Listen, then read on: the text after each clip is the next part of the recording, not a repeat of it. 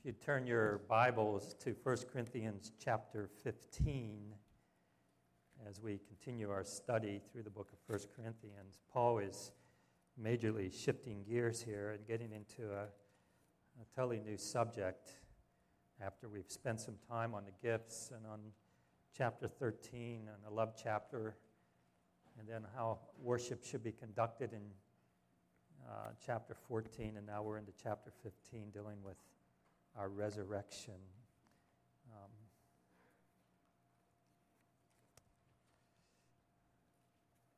So we're going to spend a little time here just on the first 11 verses.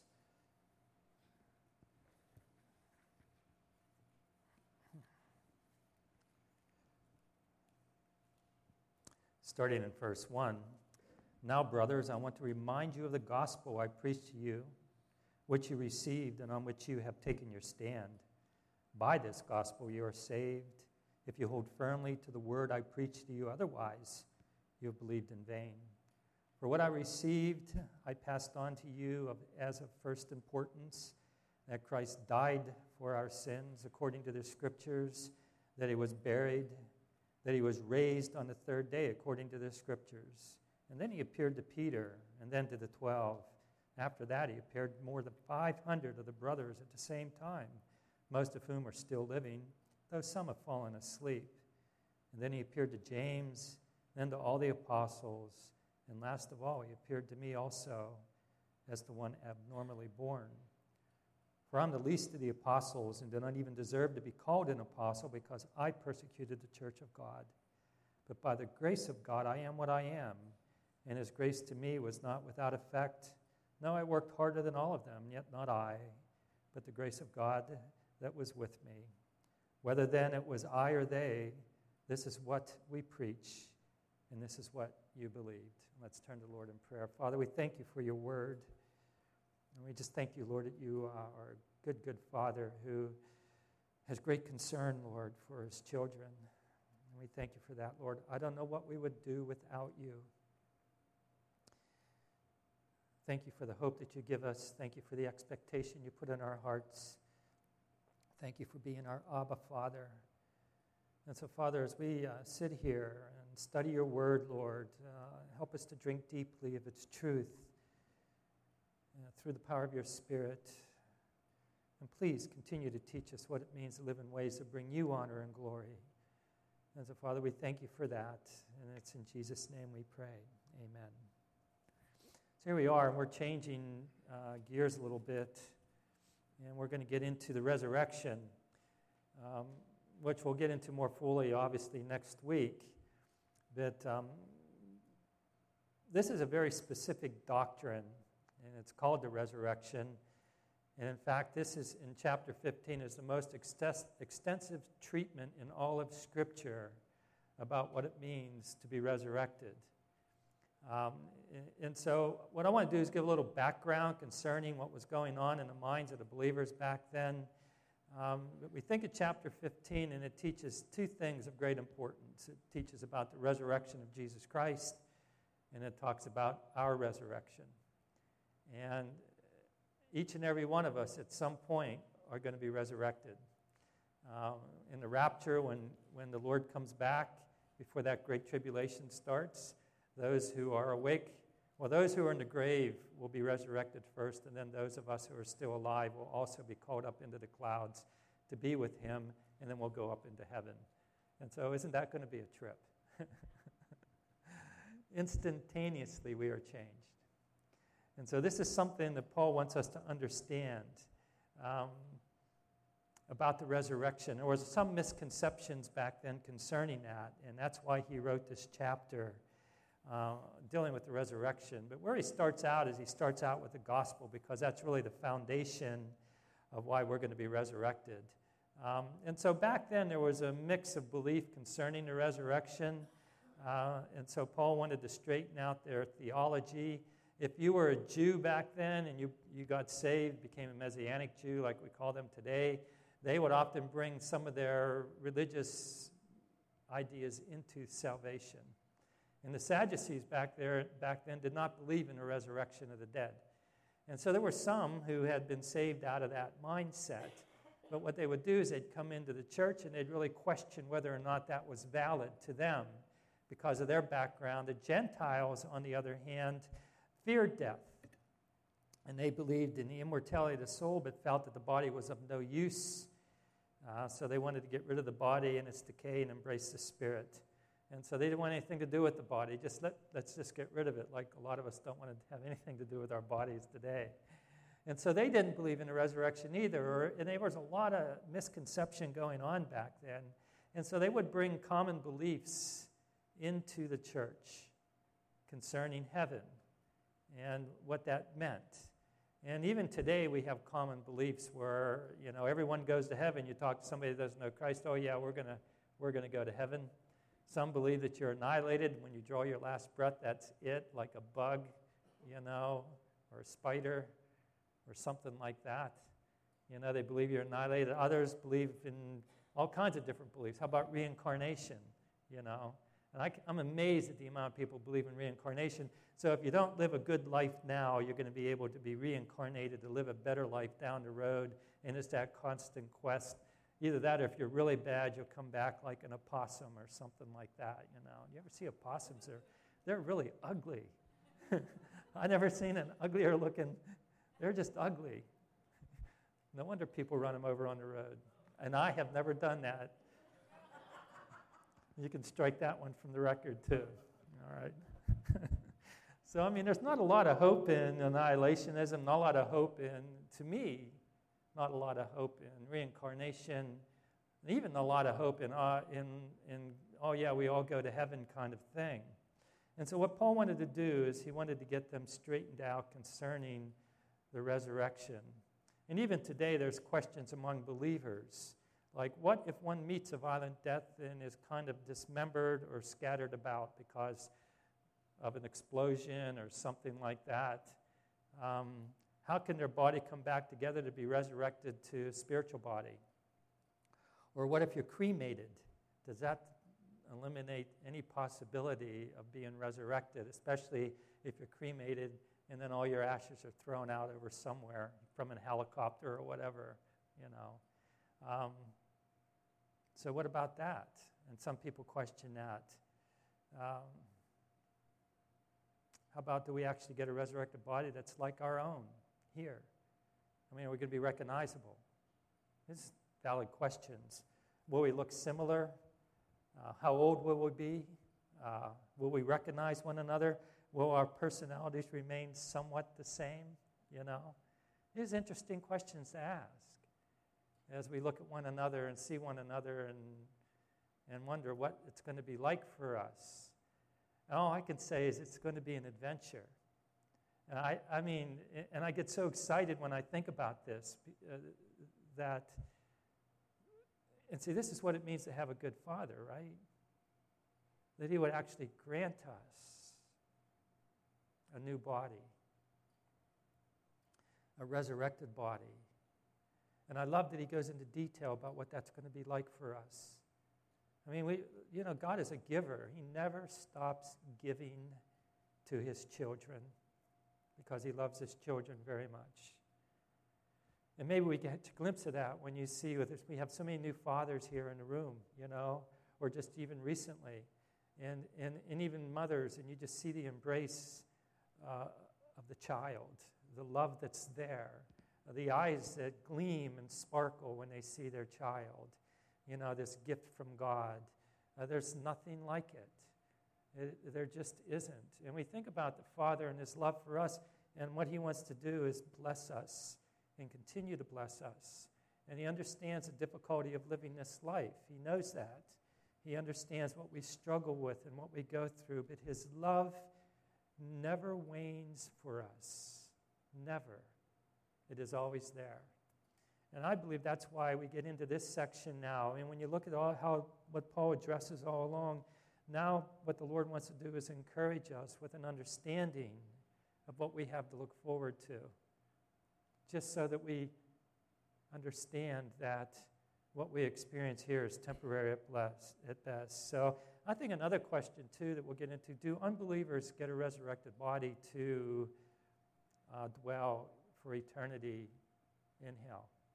I think that's another question that I want to address as we get into this in the next couple of weeks. But what Paul wanted to do here as we move along and giving us insight into what it means to have the hope of a resurrection is give us an understanding of the basis of that. And that's why he gets into the gospel. So we're going to spend some time in the gospel this morning. For all of us who know our Lord, it's good to be reminded. And that's what he says here. Now, brothers, I want to remind you of the gospel. So let's look at it, because we need to be reminded of the gospel. It's something that we need to understand so that we know what we have based our faith on. And so what he's doing is he's taking them as he continues to educate them in what it means to be a child of God. And he says, now I want to remind you of why you proclaim Christ as your Lord and Savior. I'm going to remind you of the gospel and how precious it is. And so we're going to look at the gospel this morning concerning those things. Though they're lengthy kind of, sentences or paragraphs, we're just going to read point 1, that the foundation of the resurrection of our physical bodies at the rapture, which will take place when Jesus returns, is what? Belief in the gospel. Evidence of the gospel having taken root in the heart of a believer is seen by what? A changed life. A changed life, that is, a life that obeys Christ's commands, comes from a firm conviction of the seriousness of conducting ourselves in a manner worthy of the gospel. And so really what Paul is going to talk about here is that if there's evidence at all that we've come to believe in the gospel, the evidence is a changed life. And all of us can obviously attest to that, a changed life.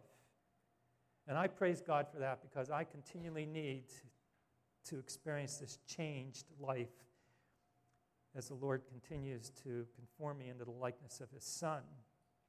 And so a couple questions. If I were to ask you to simply state what the gospel is, could you do it? What's the gospel?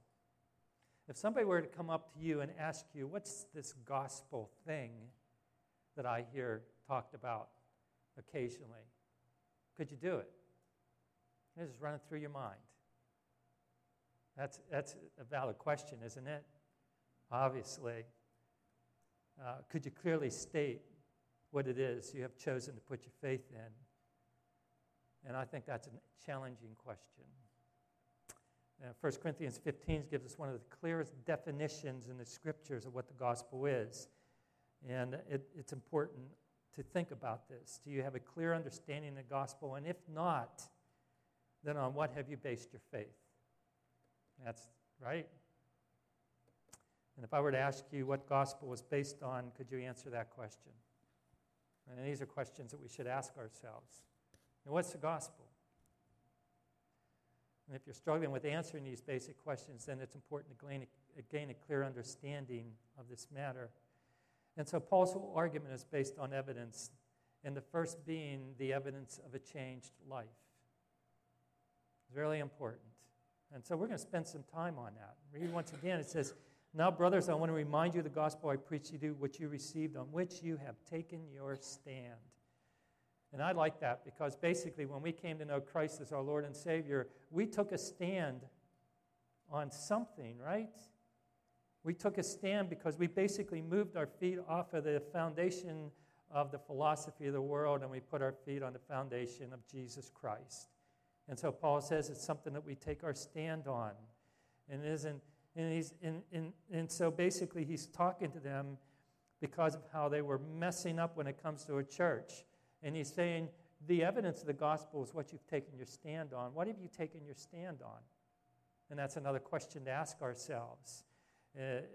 What is the evidence? What's your conviction? And to take a stand means that we firmly hold on to a belief, and it's evidenced once again by a changed life. By a changed life. I'm changed, you're changed, at least we should be, right? And so the Corinthian believers came out of a spiritual blindness and the deadness of Judaism and paganism, and we come out of the deadness of paganism in this world. We came out of the philosophy. That's just like Chris asked for prayer. It's a good thing. We need one another because the world is becoming increasingly confusing to live in. And we understand that. And a lot of us can stick our heads in the sand. And I don't watch the news anymore because I want to stay in a good mood. And I want to watch my mouth.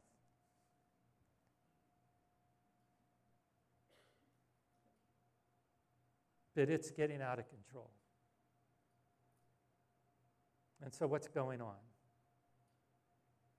And this is why we need to ask ourselves, am I solidly standing on the foundation of Jesus Christ?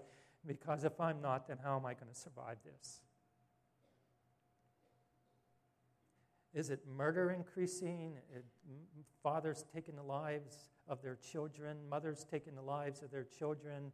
You've got all kinds of craziness going on. You have mass shootings. And I'm not just getting negative. This is the reality of where we are. It's different than when I was a child. It's different. The 60s were crazy, and that's when I grew up. They were crazy. There were, assassinations and all kinds of different things. There was a revolution going on, all kinds of different things. It was a wild time to grow up, but now it's even becoming much more.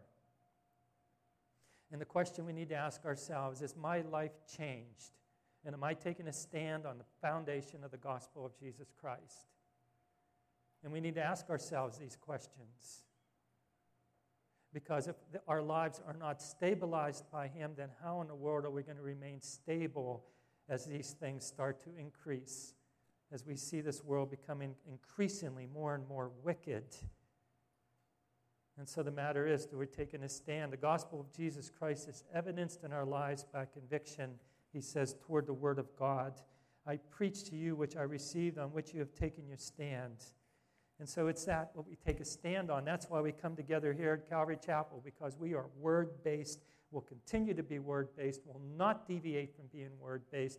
And we will be very honest about what the Scriptures say concerning the truth of God's Word. And that's why you're here, and that's why we need the truth of God's Word in order to take a stand. And he says this in verse 2, by this gospel you are saved. Well, what's the salvation aspect of it? What are we saved from? That's the question. Do you know the gospel? Well, yeah, the gospel means that I'm saved. Well, that's good, but what does it mean to be saved?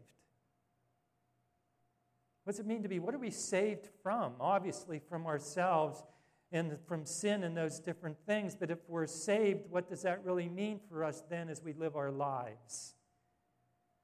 Because I know as a man, I can stand in a room full of people that I don't know, and I stand as a saved man, changed because of the gospel of Jesus Christ. And as a result, then, how has it changed me? How do I conduct myself in this world? And it says here, this gospel you are saved, if you hold firmly to the word I preach to you, otherwise you have believed in vain. And so really what he talks about now, and this is what I want to talk about a little bit, is about a non-saving faith and what that means. Because I'll just read it again. If you hold firmly to the word I preach to you, otherwise you have believed in vain. And so this is the question we come down to now. When we talk about standing on the foundation of Christ, standing firmly in dealing with that, is it something that we hold firmly to? Or do we believe in vain? And that's another question. It's an interesting question when we see the things that are going on, even in the lives of believers, professing believers. And so we're going to look at this a little bit. Let's just turn over here and point 2. And it says this, belief in the gospel does not necessarily mean that it's from the heart.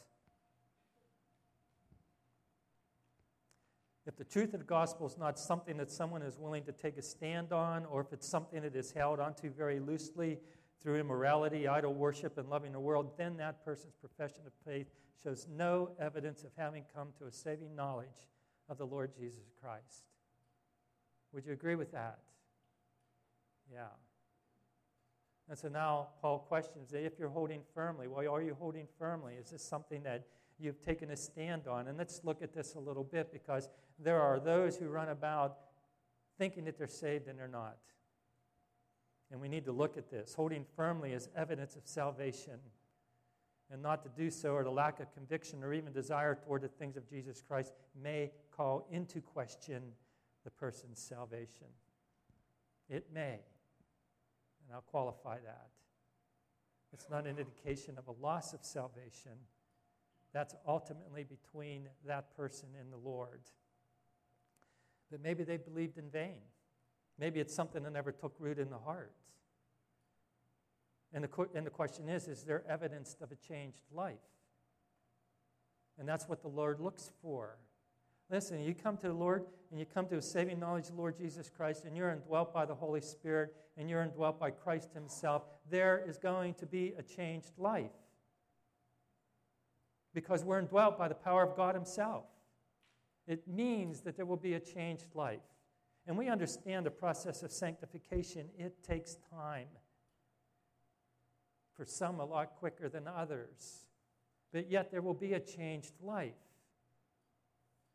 And the question is, in asking these things, is my life changed? And so ultimately, like I said, it's between the Lord. One man put it this way, and we'll get into it. It is only by God's power that we are saved, and only by his power that we are kept saved. Our salvation is kept by Christ holding us fast, not primarily by our holding him fast. Our holding unto him is evidenced that he is holding on to us. And it said, for which Christ Jesus has taken a hold of me, and I'll read those scriptures a little later. And so we think about that. I tell you, for the thing for me is that if he hadn't held on to me in my salvation through the conviction of the Spirit, through the power of the Word, through people coming alongside and mentoring me, through my church family, through my brothers and sisters in Christ, if he hadn't brought me and ushered me into a whole new existence, I could have easily let go of him. But praise God, he brought me into what I needed as his child in order to remain true to him. I know we have our ups and downs, and we have our sin struggles, and we have our regrets. But yet he lovingly comes along and he convicts and leads us through repentance and renewal and gives us what we don't deserve. And it's all based on the gospel, and that's what Paul's trying to get across to them. Don't you understand? All of these things are yours, but have you really taken a stand, and are you holding firmly to what you believed in? And it's a serious matter. Our Lord repeatedly spoke of false believers who had useless, non-believing faith. And one who professes in Christ but rejects lordship, lives apart from holiness, proves that his or her salvation was never real. And so here's another question we ask ourselves. If we're in here because this obviously is a serious matter, is there lordship in my life? Is it something that I think of?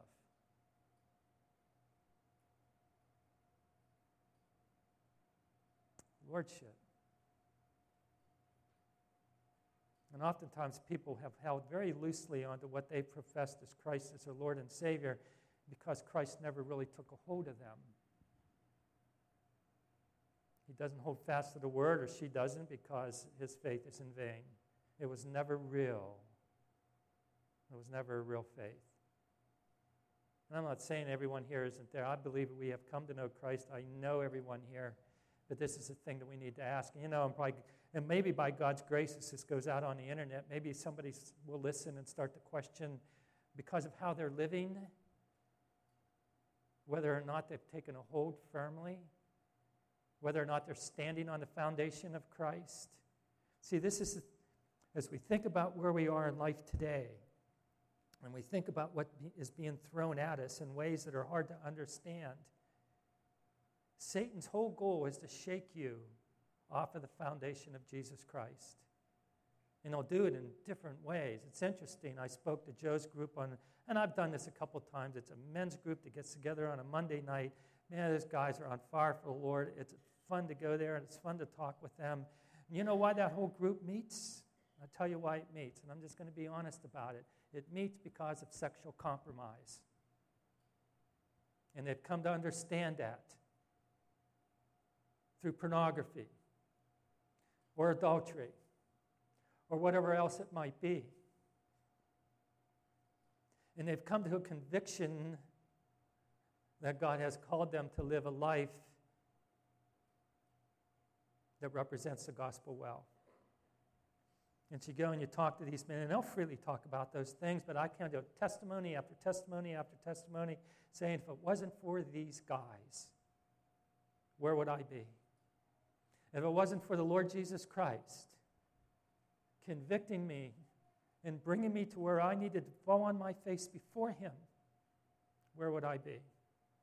And we think about this. You know, God is very serious toward whether or not you're standing firmly on his foundation. And we need to think about that. What is the gospel, and do I fully understand it? Is it something that I have taken a stand on? Is it dear to me?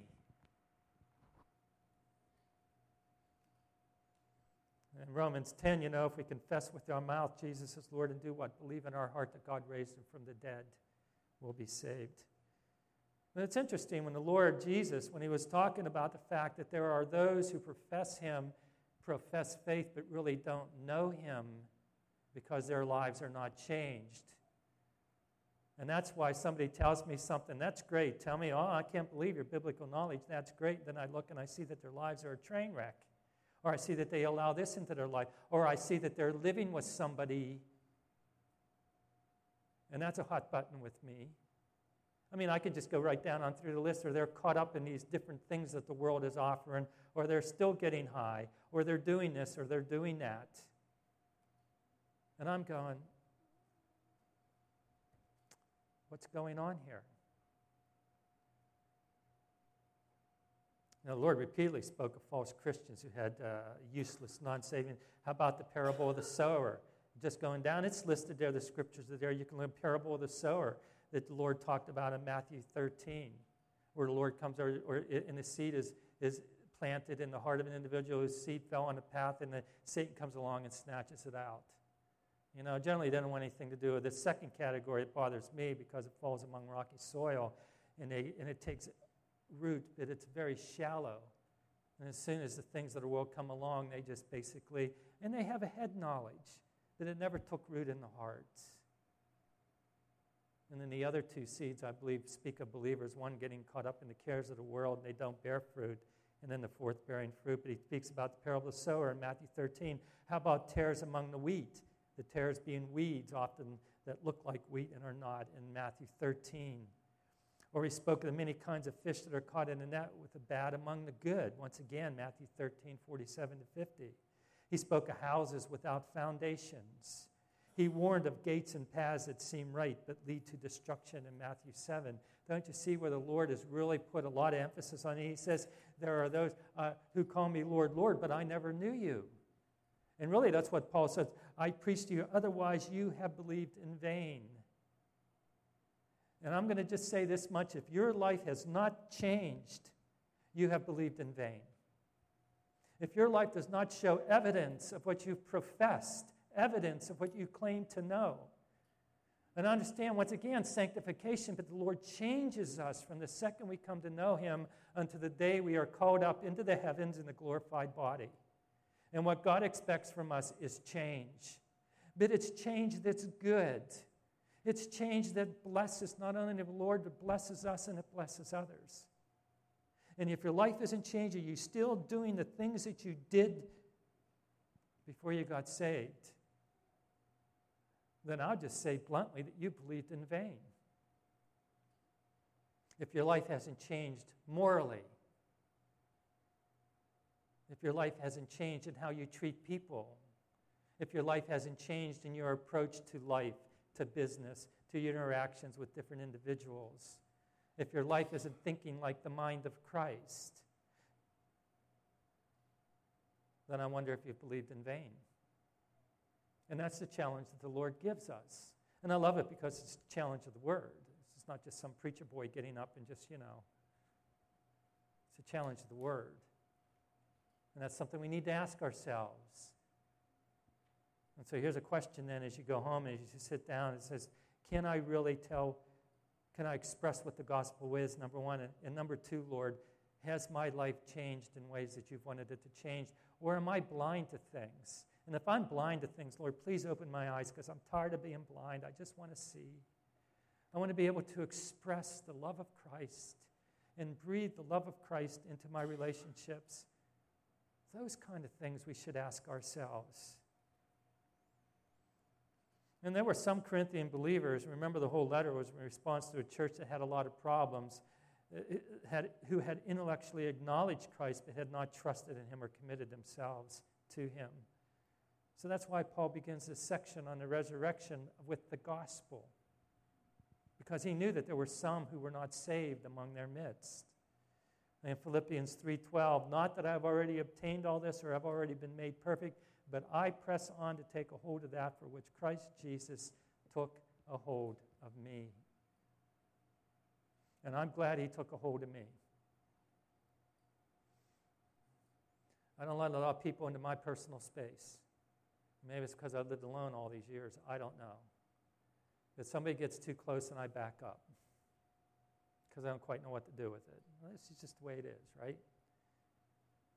I just back up, man. Personal space. But I'll tell you the one that I do leave in. It's Jesus. Please, you come close, right? Yeah, see, that's the thing. You know, we can't put a wall up when it comes to our relationship with Jesus Christ. Don't put it up. You put a wall up, basically what you're doing is you're taking away the only source of light that can change you, bring you joy, change your heart, take away the hardness, take away the bitterness, take away the false thinking, take away subjective thinking that's just made up in the head and quite frankly is about as damaging as it can be. And see, this is what take a hold of me. Man, we have a good Father. That he would individually draw us and take a hold of our hearts and then indwell us and set in process the change that is necessary so that when we are finally ushered into the kingdom, and we'll know fully back when that happens, when we finally know, like he says that we will, when we are face to face with him. And so what he's doing is defining lordship, and he defines heart devotion to Christ, and he defines our daily existence in two phrases: conviction to take a stand and embracing to hold firmly to what we've been given through Jesus Christ. And he wants us to live the gospel well in whatever circumstance we find ourselves in, the work environment, a home environment, your school environment, whatever it might be.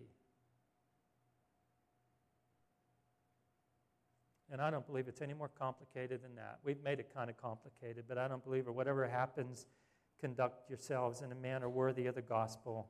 And you think of the power of the gospel, the Corinthian believers, and even some of us, who but the risen, living Christ could have taken extortioners, thieves, adulterers, fornicators, homosexuals, liars, idolaters, and such worldly pagans and transform them into the community of the redeemed. Who but the power of the Lord Jesus Christ could have taken each and every one of us and whatever we did and the things that we're ashamed of and formed us into a community of the redeemed. All because of the gospel of Jesus Christ. Praise God for that. And these believers, I mean, Paul was maybe ashamed of some of their actions, but he was not ashamed to call them brethren because he knew that he himself was no better. That's why he says, for I am the least of the apostles and do not even deserve to be called an apostle. By the grace of God, I am what I am.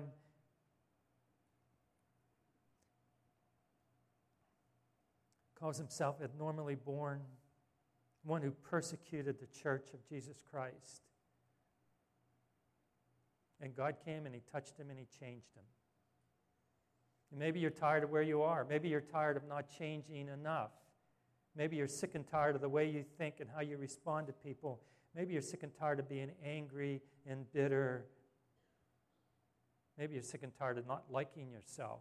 I don't know. But what you can do is you can get on your knees before the Lord and cry out to him to change you. I just want more and more and more of you, Lord. And less and less of me. because I'm tired of myself. And oh, he loves prayers like that. But then it's willing to change the way he wants you to change too, isn't it? It's willing to accept what he wants to change in your life. Well, you mean I give this up? Yes. You mean no longer? Yes. You mean? Yes. Then we go along and we allow this process of sanctification to take a deeper and deeper root. And that's really what it's all about. And this is what Paul was going, what he's trying to get them to understand. So let's look at the gospel, verses 3 through 11. And I'll just, I'm going to read the top of the outline, and then we'll get into this from Redpath, because I think it's really good.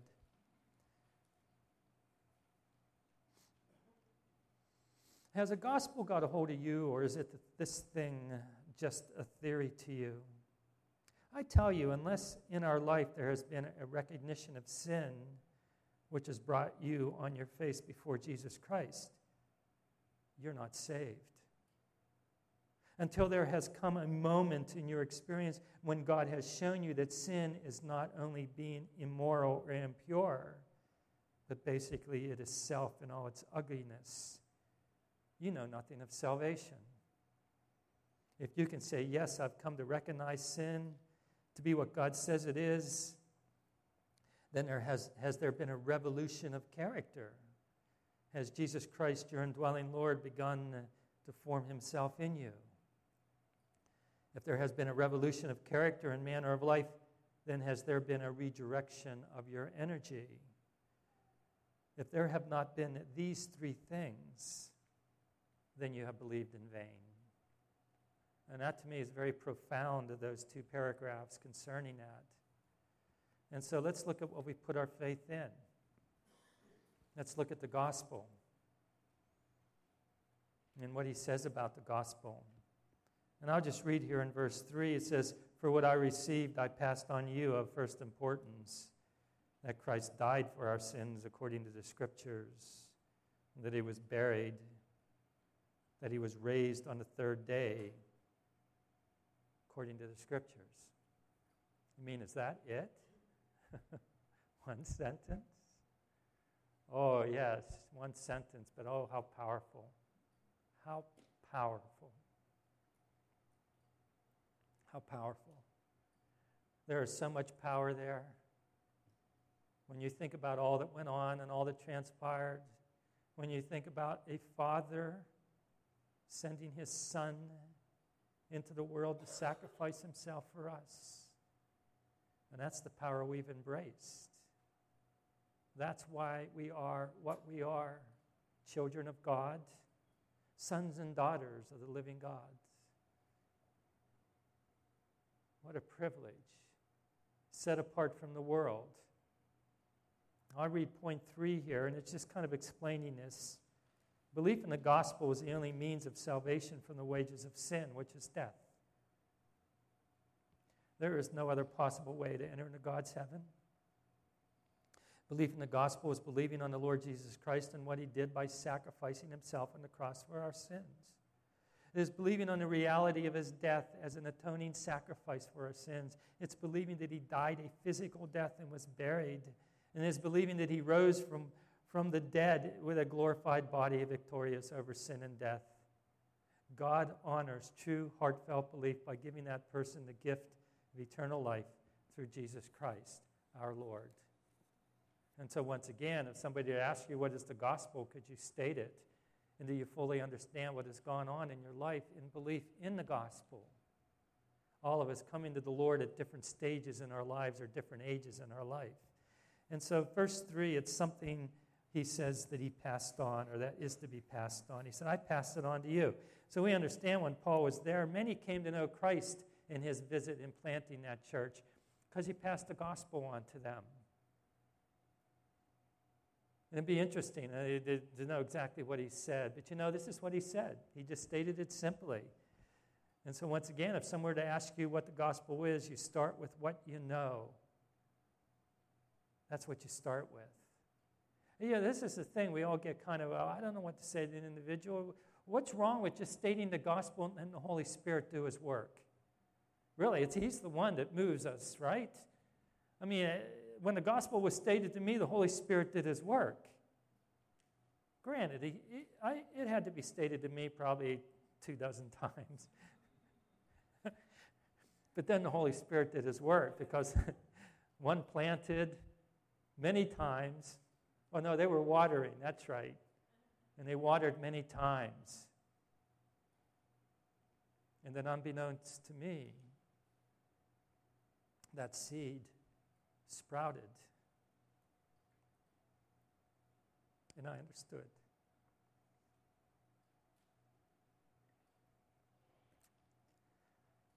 How precious is your faith to you? How precious is it?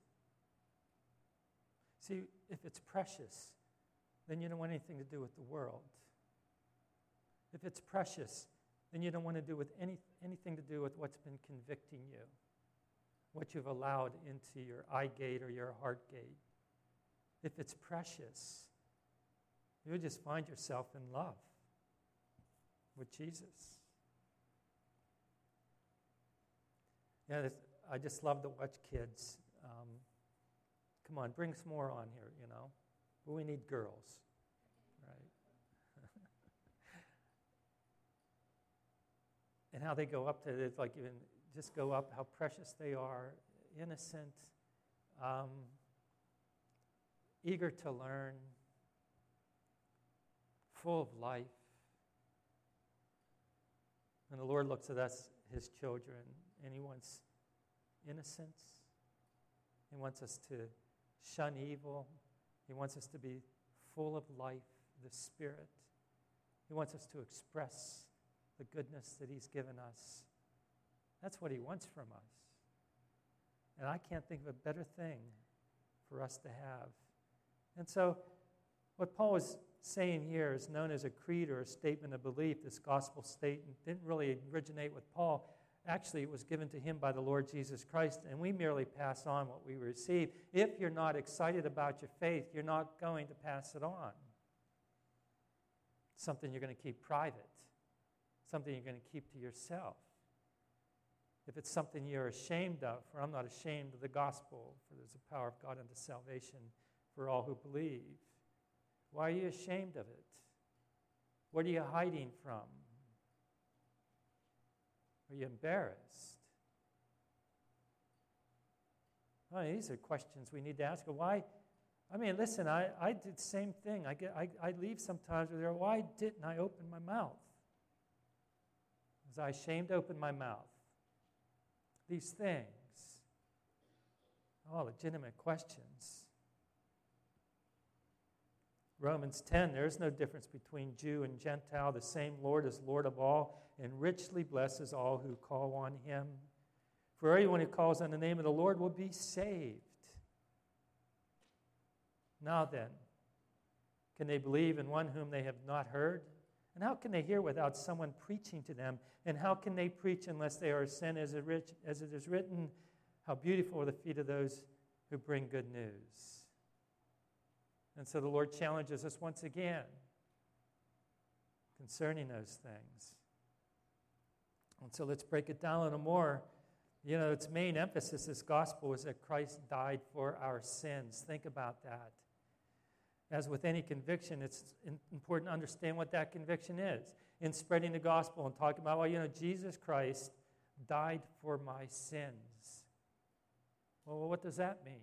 As you talk to somebody that's totally unchurched and has no understanding of the gospel whatsoever. It's different today. There used to be somewhat of a religious foundation or a Christian foundation in the churches. It's different today.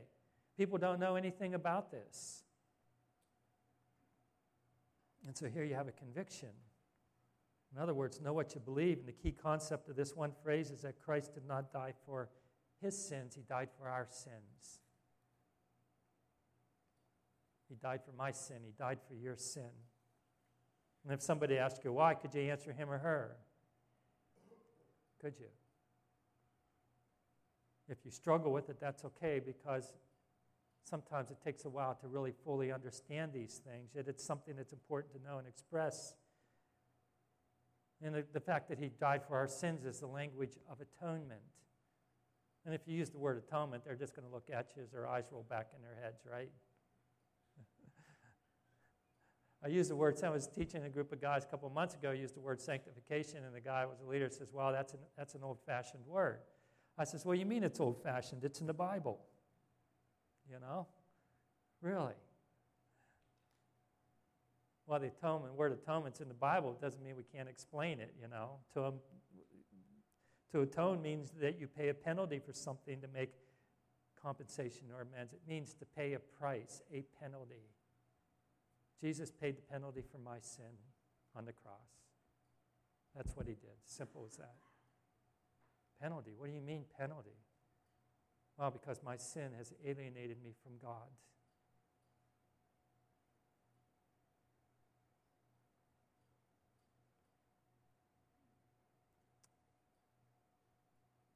Have you ever felt alienated? It's not a good feeling to feel alienated.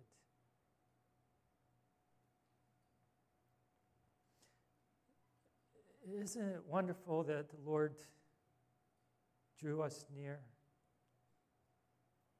That we are no longer alienated from him? In other words, we're no longer alone.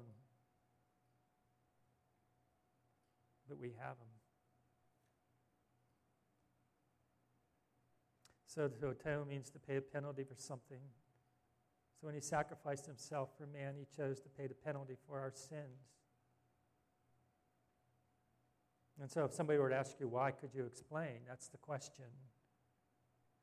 And it simply means that our sin and rebellion has alienated us from God. And the only way that that can be corrected is through someone paying the price for that sin.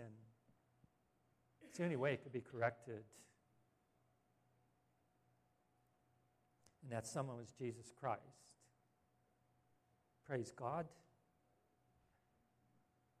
You know, I mean, I've always been a guy that thinks he can fix anything, fly by the seat of his pants. It always comes out somewhat okay. I couldn't fix this. And I knew it. Hebrews 7:27, unlike the other high priest, he does not need to offer sacrifices day after day. First for his own sins and then for the sins of the people. He sacrificed for their sins once for all when he offered himself. Do you know the gospel? How precious is it to you? Is your life changed? Are there things in your life that Christ does not want there anymore? Are you willing to take a stand? Have you taken a stand? Is it something you've grabbed a hold of? Does the gospel define who you are? You see how different it is than the thinking of the world. The world wants to define you in ways that, quite frankly, destroy and alienate. And Jesus wants to define you in ways that brings you life and health.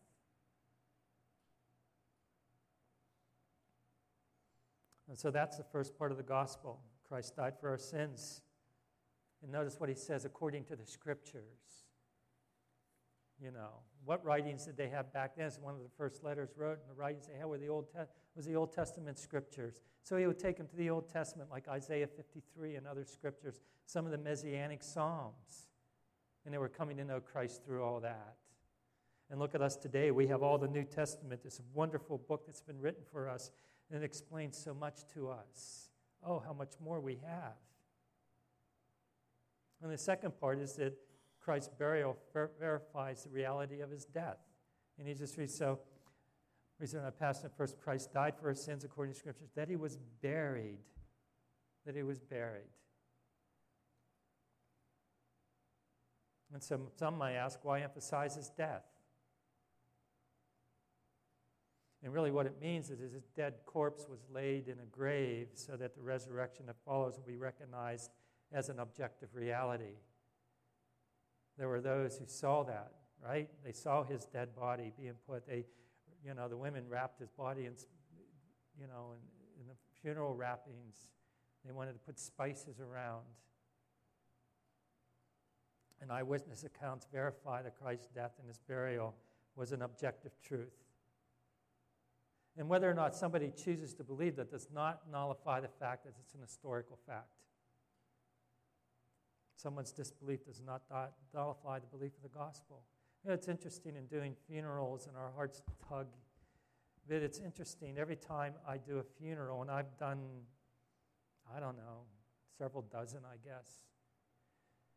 And you look at the person, and you realize from God's perspective that there's no life in the corpse. And you look at that, and if they're a believer, I always smile, even though my heart tugs for those who are grieving.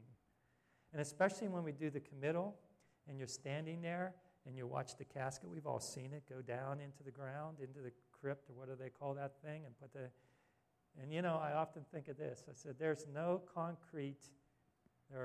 casket or concrete going to keep that individual from being resurrected up through all that to be with the Lord. Such a temporary existence. And that's why I believe that we are told with great emphasis that he was buried. And then the third part of the gospel emphasizes Christ's resurrection. And it says here that Christ died according to our sins, according to the scriptures, that he was buried and that he was raised on the third day, according to the scriptures, that he was raised. And once again, Paul emphasizes with the authority of the scriptures, and the word raised means he had been raised or has been raised. And this was done on the third day. And so now we understand. So once again, could you state what the gospel is? That he died for our sins, that he was buried, and he was raised for the third day. What do you mean he died for our sins? Well, he died as an atonement for our sins. In other words, he died to pay the price for your sin. He sacrificed himself once and all for your sin. And as a result of that when you believe in him, when you believe that he was buried, when you believe that he was physically buried, when you believe that he was resurrected, when you put your faith in the gospel, the finished work of Christ on the cross grants you eternal life to spend with him for eternity. And the question is, how precious is that to you? How precious is it to me? Is it precious enough that your life has changed? Or are you holding on to things that don't in any way reflect the grace and the holiness of Christ in you? That's the question. Are you still angry? Are you still bitter? Are you still fighting battles? Are you still treating people like garbage? Are you still involved with things because of the pleasure of the flesh? Are you indulging in things that you shouldn't be indulging in? You see, this all falls under the lordship of Jesus Christ, and this is what Paul is doing here because of what the Corinthian believers were living like. And the question comes right down to it is, how precious is the gospel?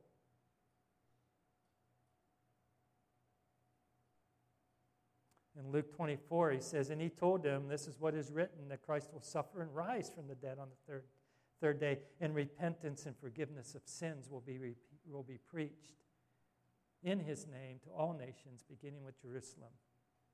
And that's the gospel, and this is what Paul talks about. We're just going to finish here, and I'll just finish reading out, just commenting a little bit, because I just love it.